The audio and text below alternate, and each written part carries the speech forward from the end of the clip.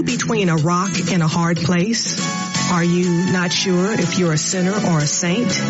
Do you think you've lost your salvation? Let me take you to the New King James Version. In the book of Matthew, chapter 18, verses 12 through 14, and Jesus says, "What do you think? If a man has 100 sheep and one of them goes astray, does he not leave the 99 and go to the mountains to seek the one that is straying? And if he should find it, assuredly I say to you, he rejoices more over that sheep than over the 99 that did not go astray." Welcome to Save the Lost at All Costs, hosted by Save the Lost at All Costs, Inc., featuring your sister in Christ and humble servant of the Lord, Nina S. Griffin.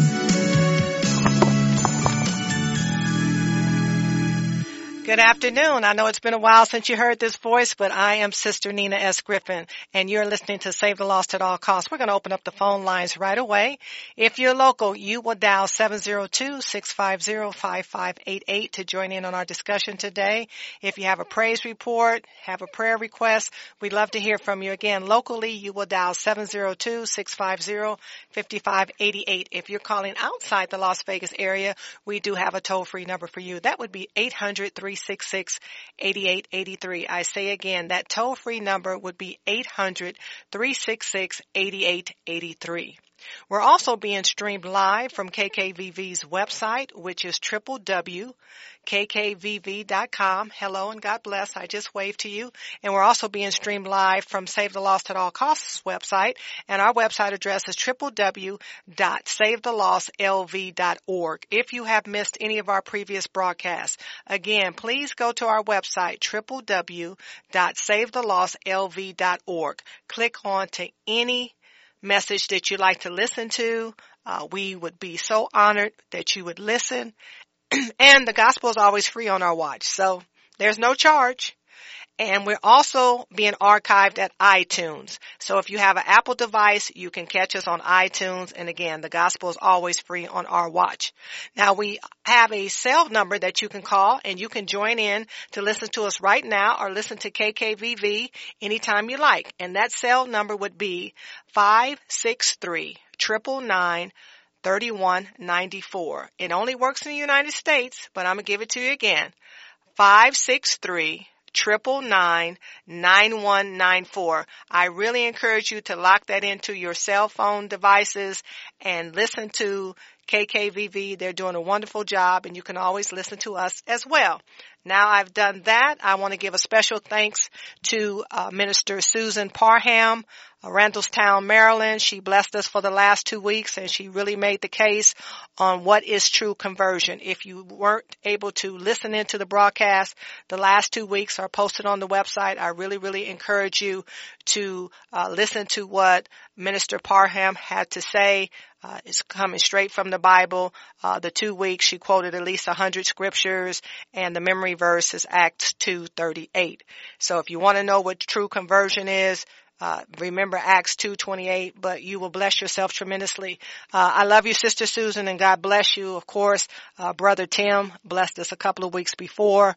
It was powerful. We've had some real wonderful men and women of God to step in and intercess and really bless our community. So we thank God for that. I want to give a shout out to Pastor Joseph E. Terry Jr. Pastor, I'll take a rain check today, but I know we'll get together soon. I love you, and naturally I'm praying for not just part of you, but all of you and your family too. I have to give a shout out to my niece, Shayla. How are you, woman of God? She is on her way to Arizona to Grand Canyon University. In less than 24 hours, she'll be a freshman. So, Shayla, I love you. I know that you bring the Lord Jesus Christ everywhere with you. And I know the Grand Canyon University just got better, just to even know that you're coming. So make us proud. Continue to proclaim the gospel and do well in your studies. We're expecting big things out of you. We've been investing in you, and we want to reap a return on our investment. No pressure. We love you. Okay. Our message for today is, are we staying focused? And this message goes out to those who are doing the work of the gospel. Are we staying focused? So we're going to look at a couple of areas in the Bible today, and we're going to start with something that's very contemporary, that's happening now.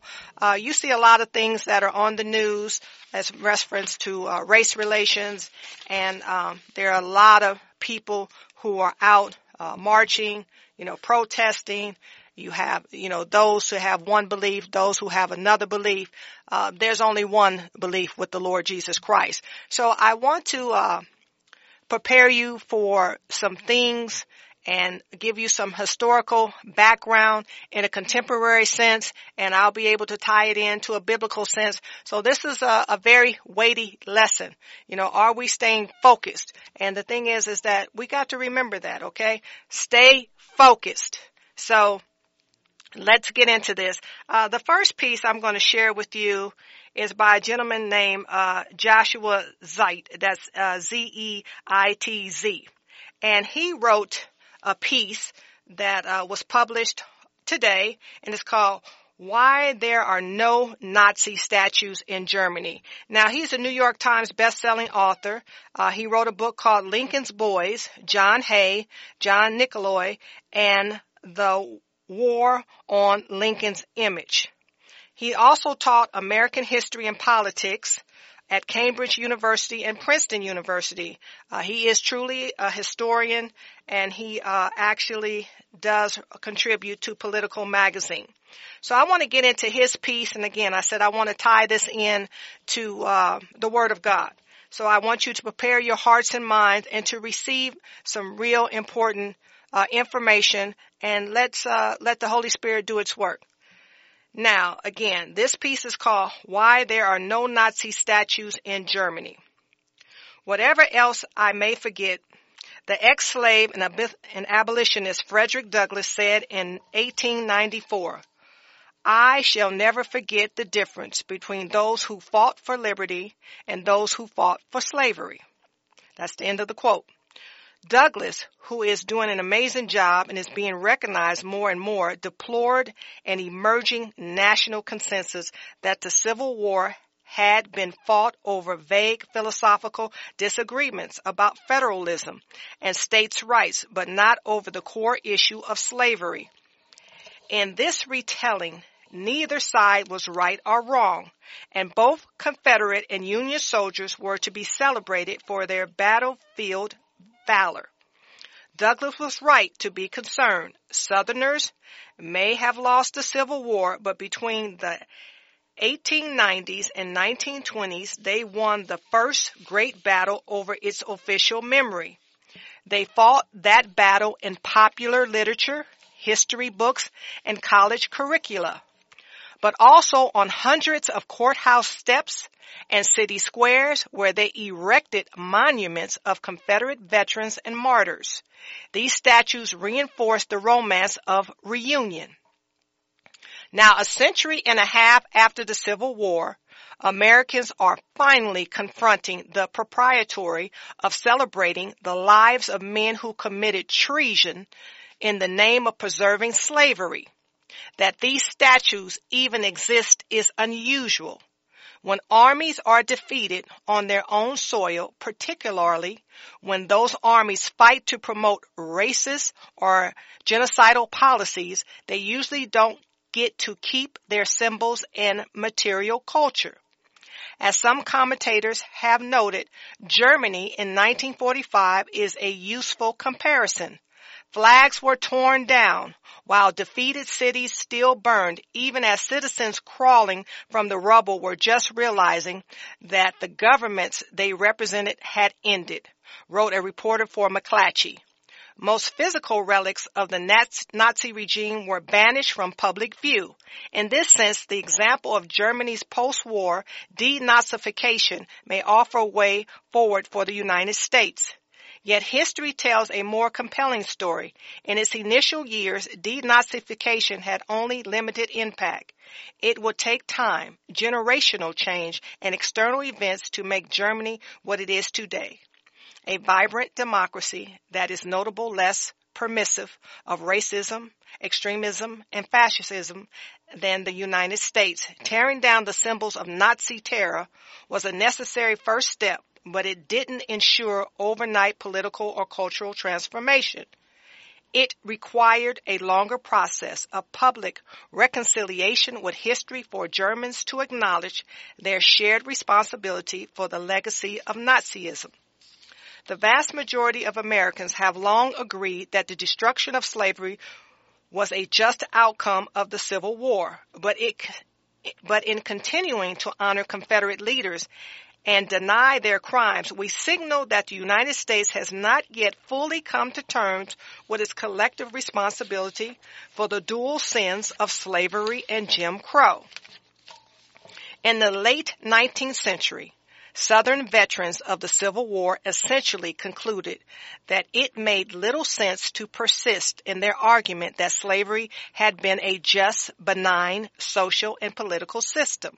That argument was simply no longer credible in the eyes of most Northerners, many of whom might have conceded the point before the war, or most civilized nations. However, brave rebel soldiers might have been on the field, argued a report for the Grand Camp of Confederate Veterans of Virginia, teetering the lost cause to the memory of slavery would hold Confederate veterans degraded rather than worthy of honor. Our children, instead of revering their fathers, would be secretly, if not openly, ashamed. Instead, Confederate organizations, particularly the United Confederate Veterans, the United Daughters of the Confederacy, and the Sons of Confederate Veterans, whose local chapters funded and organized the construction of many of the monuments that are now in contention, de-emphasized the ideology origins of the war and instead promoted a powerful but vague cult of Southern chivalry, battlefield valor, and regional pride. They recast the war as a battle over principles of states' rights and Southern honor. Hundreds of cities across the U.S. commissioned monuments to their war dead, statues that were usually situated directly in town squares or by county courthouses, and which paid homage to men who fought and sometimes died to preserve chattel slavery, an institution that Vice President Alexander Stephens called the cornerstone of the Confederacy. Not only did these organizations erase slavery from the narrative, they also brushed over the topics of rebellion and treason. During the war, many Confederate soldiers happily accepted the label Reb, but the new wardens of local memory attempted to resituate the Confederacy without constitutional norms. Was your father a rebel and a traitor? Asked a typical handbill. Did he fight in the service of the Confederacy for the purpose of defeating the Union? Or was he a patriot fighting for the liberties granted him under the Constitution in defense of his native land and for a cause he knew to be right? The major organizations rejected the once popular designation for the conflict, the War of Rebellion, and instead promoted an alternative designation, the War between the States. Generations of schoolchildren would call it that. These Southern revisionists found support from many Northerners who by the 1890s were eager to move beyond the memory of war and reconstruction, and whose fleeting racial liberalism hardened in the face of mass immigration and scientific racism, both of which took root in the late 19th century. At blue and gray battlefield reunions, former enemies donned the uniforms they had worn as young men to celebrate and remember their shared experience in combat. Even an erstwhile abolitionist like Oliver Wendell Holmes, Jr., who nearly died multiple times on the battlefield, came to argue later in life that the faith is true and adorable, which leads a soldier to throw away his life in obedience to a blindly accepted duty in a cause which he little understands and a plan of campaign of which he has little notion, under tactics of which he does not see the use. In fact, Holmes understood perfectly well why he fought. Like most of the country, Northern and South alike, he simply chose to forget.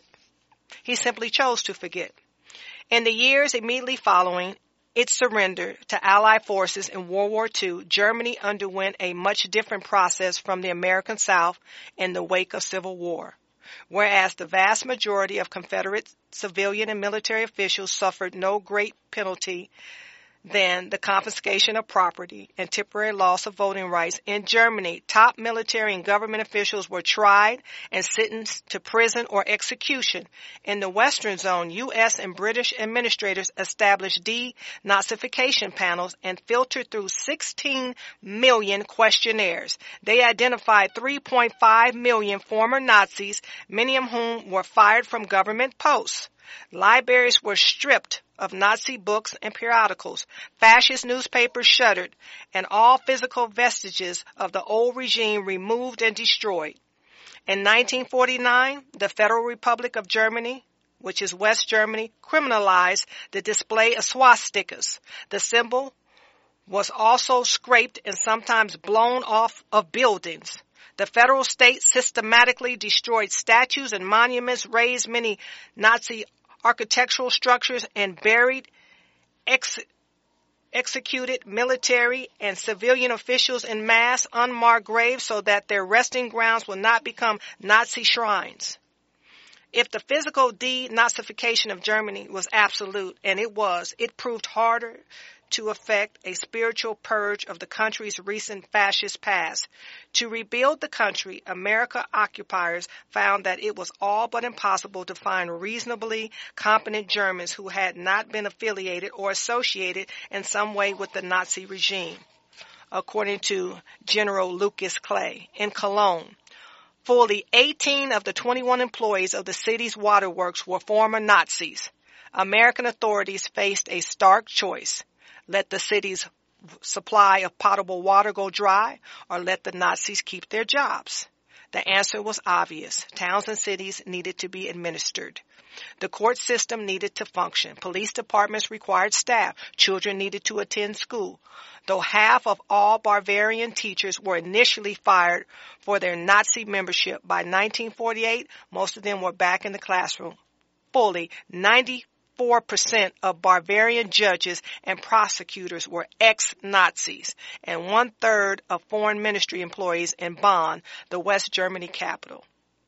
Though statues have been blown up and flags burned or shredded, many Germans in the 1950s resisted political re-education. Allied officials sometimes required adults to view footage of liberated concentration camps before they could receive ration cards. One memorist recalled that the most of the people he sat with in a theater in Frankfurt turned their heads and simply refused to watch the film. 5 years after the war, surveys revealed that 1/3 of the country thought the Nuremberg war crime trials had been unfair. Majorities believed that Nazism had been a good idea, badly applied, and consistently over 1/3 of the population continued to prefer that the country be free of Jews.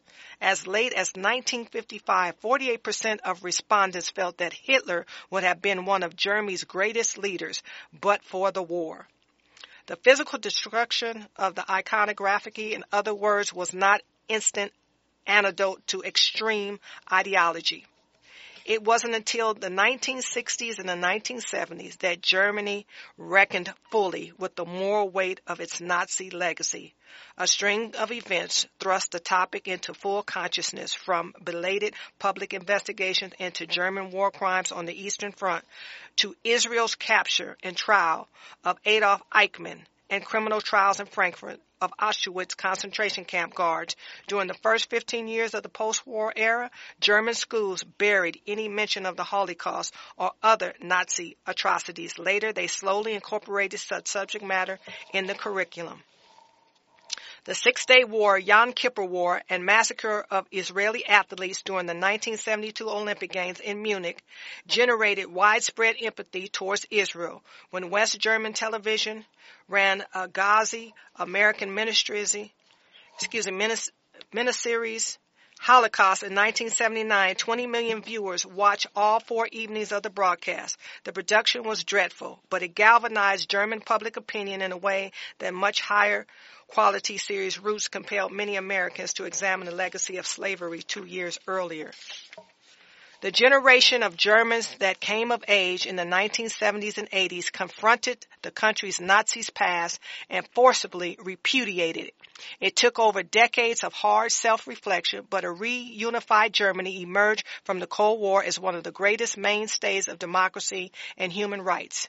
If just removing statues and icons doesn't force a change in outlook, venerating and fetishizing them and refusing to be honest about their meaning almost ensures that the country won't fully confront its past.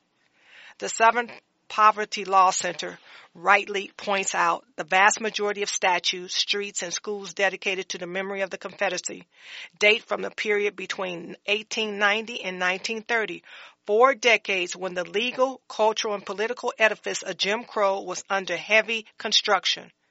Another memorable spat followed after 1954 in response to the Supreme Court's decision in Brown versus Board of Education and coincidentally the 100th anniversary of the war's outbreak. The statues were blunt instruments in institutionalizing white supremacy and blotting out the dual sins, of treason and slavery. In recent days, prominent never-Trump Republican operatives have taken the unusual step of advising Democrats not to fall into a monument trap. The president wants to turn the conversation to Confederate kitsch, which many white Americans continue to view as benign and non-ideological. Focus instead on Trump's oddly solicitous posture towards Nazis, Klansmen, and heavily armed militiamen playing dress-up in front of synagogues and places of public accommodation. It's probably smart political advice, but it still elides the central problem. As long as we continue to perpetrate the myth of Confederate innocence, the ideal that good men on both sides fought over distant abstractions and then came together again in brotherhood, we continue to lie to ourselves. In Germany, you won't see neo-Nazis converging on a monument to Reinhard Heydrich or Adolf Hitler because no such statue exists. The country long ago came to grips with the full weight of its history. But you'll find Nazis and Klansmen in Virginia encircling a statue of Robert E. Lee, a traitor who raised arms against his own country in defense of white supremacy and slavery. How do we explain to the descendants of his victims, fallen Union soldiers and widows, and so many millions of slaves that Robert E. Lee doesn't deserve the same eternal infamy as Eichmann or Heydrich? It's an excellent question. So, again, what I just read you was a piece that appeared today, and it was called Why There Are No Nazi Statues in Germany. Now, let's tie that in biblically. That was a lot to digest, but we need to have some information that is correct, and you can do some research, and I think you'll be blessed by it. So, the human race. That's race. The human race. That's the only race. So I'm making that statement, and I'm going to go to Genesis 17, and I'm going to look at verses 1 through 14. I'm coming from the New King James Version, and I'm going to find some other scriptures in the Bible, and I think you will see why we have to stay focused as those that do the work of the kingdom and not be distracted. We need to stay focused. And we have to go back to the Genesis. And this is part what the paper was talking about. You have to go back to where it all began and see what was being proclaimed and expounded at that time. Why did it differ? Because people tried to marginalize it and tried to make it acceptable. Slavery is never acceptable. Oppression is never acceptable. For the mere fact to own something, to make money off of it and consider it chattel, no, that's never acceptable. So let's look at Genesis 17 verses 1 through 14. And again, I'm in the New King James Version. And the Word of God says this. Now, the subheading says the sign of the covenant. chapter 17, verse 1. When Abram was 99 years old, the Lord appeared to Abram and said to him, I am Almighty God, walk before me and be blameless. Verse 2, I will make my covenant between me and you. I will multiply you exceedingly. 3, then Abram fell on his face and God talked with him, saying, For as for me, behold, my covenant is with you, and you shall be a father of many nations. 5, no longer shall your name be called Abram. Your name shall be Abraham, for I have made you a father of many nations. 6, I will make, let me go to the next page. You exceedingly fruitful, and I will make nations of you, and kings shall come from you. 7, I will establish my covenant between me and you and your descendants after you and their generations, for an everlasting covenant to be God to you and your descendants after you. 8, also I will give to you and your descendants after you the land in which you are a stranger, all the land of Canaan, as an everlasting possession, and I will be their God. 9, and God said to Abraham, as for you, you shall keep my covenant, you and your descendants after you throughout their generation. 10, this is my covenant which you shall keep between me and you and your descendants after you. Every male child among you shall be circumcised. 11, and you shall be circumcised in the flesh of your foreskins, and it shall be a sign of the covenant between me and you. 12, he who is 8 days old among you shall be circumcised, every male child in your generations. He who is born in your house or bought with money from any foreigner who is not your descendant. 13, he who is born in your house and he who is bought with your money must be circumcised, and my covenant shall be in your flesh for an everlasting covenant. 14, and the uncircumcised male child who is not circumcised in the flesh or his foreskin, that person shall be cut off from his people and has broken my covenant. Abraham, it said several times what God made him, and it said clearly that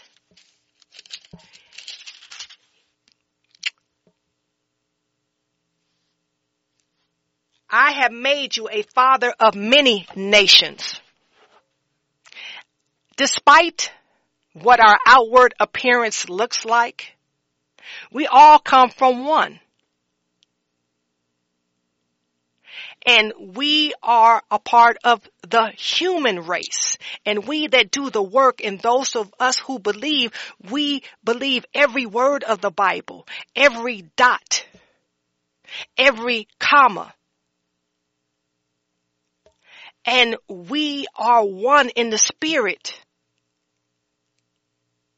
with God the Father, God the Son, and God the Holy Spirit. We acknowledge Jesus Christ as our Lord and Savior. He did not differentiate. He died for all men, not some men. And we find that out in John 3:16. So to idolize a myth, to believe in something and try to hold it up as great as God, nationalism, tribalism, outward appearances, for those who believe, that's contrary and totally against what the Word of God is teaching. That does not represent our Lord and Savior Jesus Christ. So we really have to examine what it is that we're holding on to so fast and true when He is truth, and He never taught any of that. He didn't promote idolatry. Matter of fact, it's very clear in Exodus that you're not supposed to have any graven images. There's nothing that you should have that should usurp God's authority and position in your life. He is the most high God of all creation, of all heaven, or all earth. So how can anything have any supremacy? He is supreme. So if you mention God's name, God the Father, God the Son, and God the Holy Spirit, that we were made in their image, and they use the word our image, Genesis 1:26, it is apparent that monuments and statues are empty and hollow and are considered whitewashed tombs. They have no power. They did no work of salvation. They offer no gift of repentance. They have no place in heaven. There won't be any monuments or statues. There won't be any myths or ideologies. There won't be anything that you would have to do a revision on. The Word of God is the same as it was in the past, as it is today, as it will ever be. There's no revision needed. Christ does not need a do-over. If anything, we need to change our hearts and our mind for those of us who do the work. We need to do it first in our own homes and communities if we're going to represent the body of Christ, if we're going to be the ecclesia, if we're going to be the called out ones. Because you cannot have hypocrisy and believe that God is a part of that. And the kingdom will bear witness to that. And we all have to give an account to the Lord Jesus Christ for those things that we do and those things that we didn't do. There will be an accounting for commission and omission. You cannot act as if you don't know the truth. There will be a day of reckoning. And we have a great opportunity to do what it is that the Lord Jesus Christ has called us to do, the Great Commission. He knows our hearts. And we have an opportunity to repent, to get in right standing, to admit that we didn't believe as we should have believed. We have a great opportunity. As long as you still have breath in your body, you have a great opportunity. Don't miss it. Don't get caught up. Get yourself in right standing, because only what you do for Christ will last. We're going to go over to Galatians chapter 3, and we're going to look at verses 6 through 9. But on my way to Galatians, I want to go to Malachi first because I'm in the Old Testament. So let me get to Malachi. We're going to get to Galatians. Just bear with me. So I'm going to go to Malachi chapter 2, and I'm going to look at verses 9 through 11. And in this particular context, Judah's unfaithfulness is being shown. It's being bared out. And God will have none of it anymore. And Malachi is the man of God that God has chosen, the prophet, to rebuke the priest. The priest. These are the men that serve in the house of God. God is not going to cut his workers and servants any slack. Matter of fact, he's going to hold you to a higher standard. We that do the work of the kingdom, we who proclaim to be servants, humble servants of the Most High God, you don't want to present yourself as a hypocrite in God's house. You will not be able to withstand the wrath of God. Make no mistake. If you want a taste, if you want a glimpse, then let's look at Malachi chapter 2. And let's look at verses 9 through 11. Again, I'm coming out of the New King James Version. And this is what the Word of God says. Verse 9. Therefore, I also have made you contemptible and base before all the people, because you have not kept my ways, but have shown partiality in the law. Verse 10. Have we not all one Father? Has not one God created us? Why do we deal treacherously with one another by profaning the covenant of the fathers? 11. Judah has dealt treacherously, and an abomination has been committed in Israel and in Jerusalem, for Judah has profaned the Lord's holy institution, which he loves. He has married the daughter of a foreign god. Wow. He said in front of all the people, it will be made known. And it says, has not one God created us? Have we not all one Father? You have to ask yourself, you got to think about that. Those who believe, do we not have all of us together one Father? Has not one God created us? That's going to set the tone. How you answer those questions. And if you're doing separation and you're showing partiality, then you're transgressing his law. You're not following the scriptures. And you will be dealt with publicly. He called it an abomination. Make sure you take that in your spirit. It's important. We're still on our way to Galatians 3. Chapter 3, verses 6 and 9. But on the way, I need to stop by Acts 17. I'm getting there. Let's go to Acts 17. Now here we have the Apostle Paul. And he is in a place in Athens where he is speaking to the Greeks of the Greeks. The hierarchy.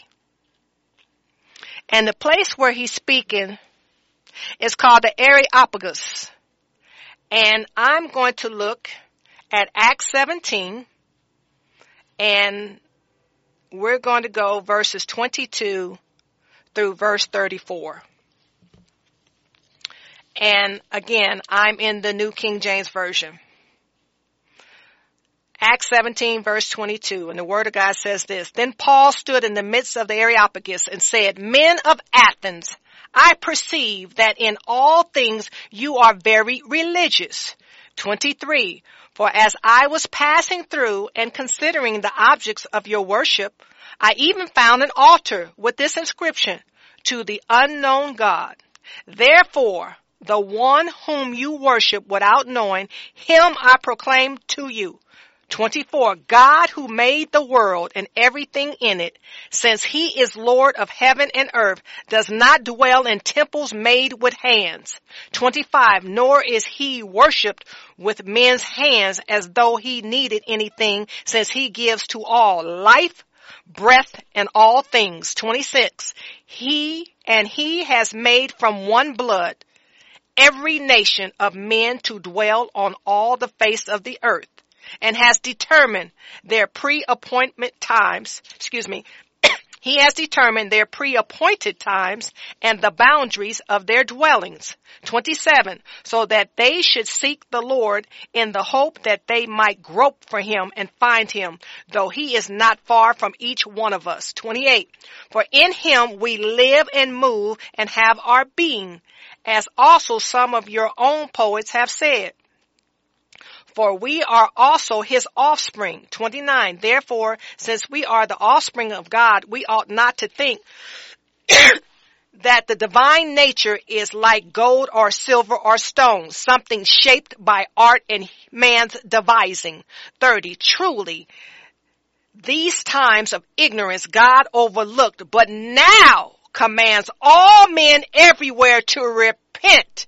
31, because he has appointed a day on which he will judge the world in righteousness by the man whom he has ordained. He has given assurance of this to all by raising him from the dead.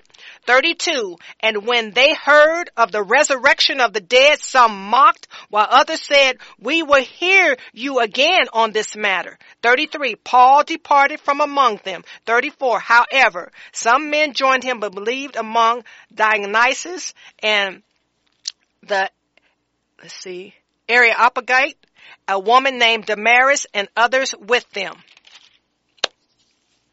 Wow. Paul made the case. He said, I will proclaim him that is unknown to you. That they were worshiping. They were worshiping an unknown God. He said, but I will proclaim who he is. And the thing that we have to see here in verse 25, nor is he worshiped with man's hands as though he needed anything, since he gives to all life, breath, and all things. Verse 26, and he has made from one blood every nation of men to dwell on all the face of the earth, and has determined their pre-appointed times and the boundaries of their dwellings. One blood. One blood.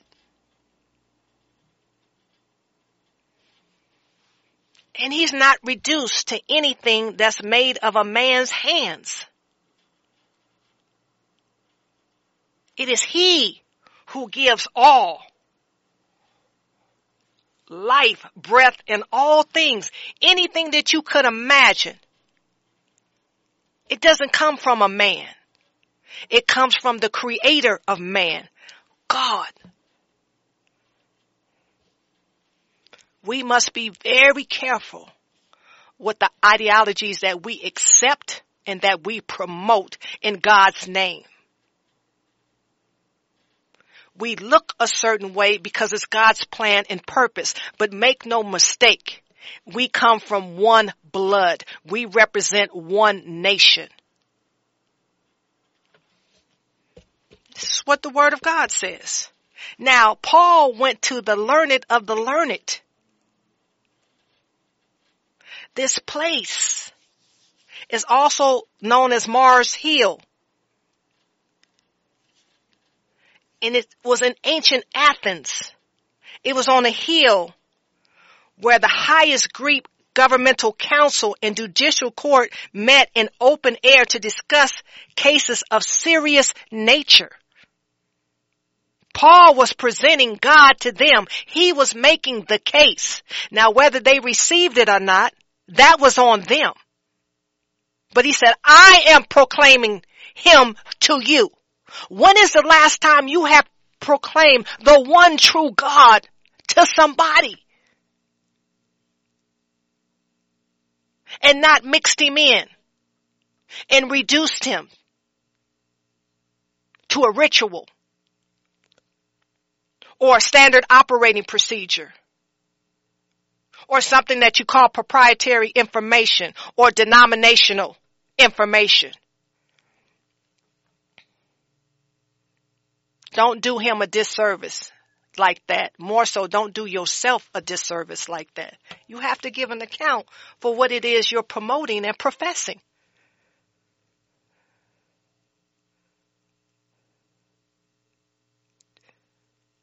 Paul had no problem. He wanted to speak to the hierarchy. He wanted them to know, you think you're sitting on a hill. You think you're in a position.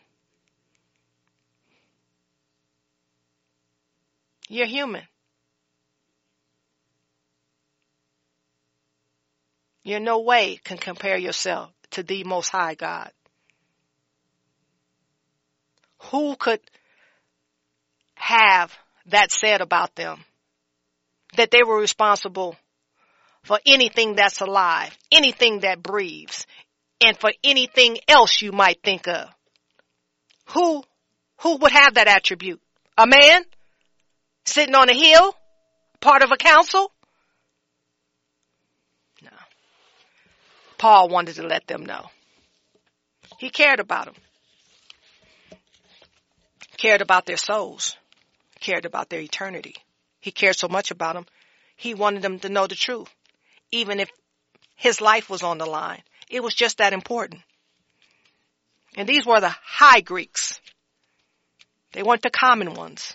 These were the highest of the high. Amazing that Paul wants to make sure that even they knew. Sometimes those are the people we need to seek. Those that assume that they're in a very high place. Because everybody dies. And everyone will spend someplace in eternity. They just have to decide where they want to spend it. But make no mistake, it will be eternal. So now we're going to go to Galatians chapter 3. I've been trying to get here, and I want to look at verses 6 through 9. So, let me start with verse 5. You know what? I think it's important that we start at verse 1 and we'll go through verse 9 because it's so rich. I want to make sure that you guys get it. So again, Galatians chapter 3, I'm going to start with verse 1. And the Word of God says this, O foolish Galatians, who has bewitched you that you should not obey the truth, before whose eyes Jesus Christ was clearly portrayed among you as crucified too? This only I want to learn from you. Did you receive the Spirit by the works of the law or by the hearing of faith? 3, are you so foolish? Having begun in the Spirit, are you now being made perfect by the flesh? 4, have you suffered so many things in vain, if indeed it was in vain? 5, therefore he who supplies the Spirit to you and works miracles among you, does he do it for the works of the law or by the hearing of faith? 6, just as Abraham believed God, and it was accounted to him for righteousness. 7, therefore know that only those who are of faith are sons of Abraham. 8, and the scriptures, foreseeing that God would justify the Gentiles by faith, preached the gospel to Abraham beforehand, saying, in you all the nations shall be blessed. 9, so then those who are of faith are blessed with believing Abraham. We're going to take a call. Hello, you're on Save the Lost at All Costs, and God bless you. Yeah, Minister Nina, God bless you. God bless you too. How you doing, Pastor Terry? Oh, I'm holding up. Had better days, but I know we're almost out of time, so I just wanted to compliment you on the subject matter today and the way you presented it. But I wanted to say this to the listening audience. Donald Trump, who is our president, I accept the fact that he was voted in, and I respect the office. But he has tainted his integrity, one, as a believer, because he claimed to be, and then he has really just bludgeoned the integrity of the office. And I know you've already given enough biblical information and enough theology. I just want those people who are following him to take into consideration that there is a judgment day coming. And all I can say is that my prayers go out for those who are misguided, those who are deceived, and those who are without knowledge. Paul would put it this way, I would have you not to be ignorant, my brethren. anyway, I was ready to go today, but, God wanted this message to go forth that you're delivering now. So God bless you. Oh, God bless you more. And thank you, Pastor. Appreciate it. Love you. Well, the Word of God clearly tells us that we should pray for one another and hold each other up. So I'm asking in the name of Jesus that we do that we pray for one another, that we hold each other up, that you get an accountability partner, and make sure that you're studying the scriptures together. Make sure you're walking this journey correctly. It would just be a terrible thing to have lived your life, your whole life, for nothing. It is important that we understand that death is real. And you have to ask yourself, do you want to be born twice and die once? Or do you want to be born once and die twice? I'll expound upon that. But think about that. Let it resonate in your system. Because in order to have a relationship with the Lord Jesus Christ, you have to be reborn again. You have a natural birth that you came to this world by your mother. But you have to have a spiritual birth. You have to be circumcised in the spirit. And the only way you can do that is to be reborn again. We're all going to die, but you would die once and you would have eternal life. Or you can be born once of a natural birth, die a physical death, and have a second death, which would be eternal separation from God.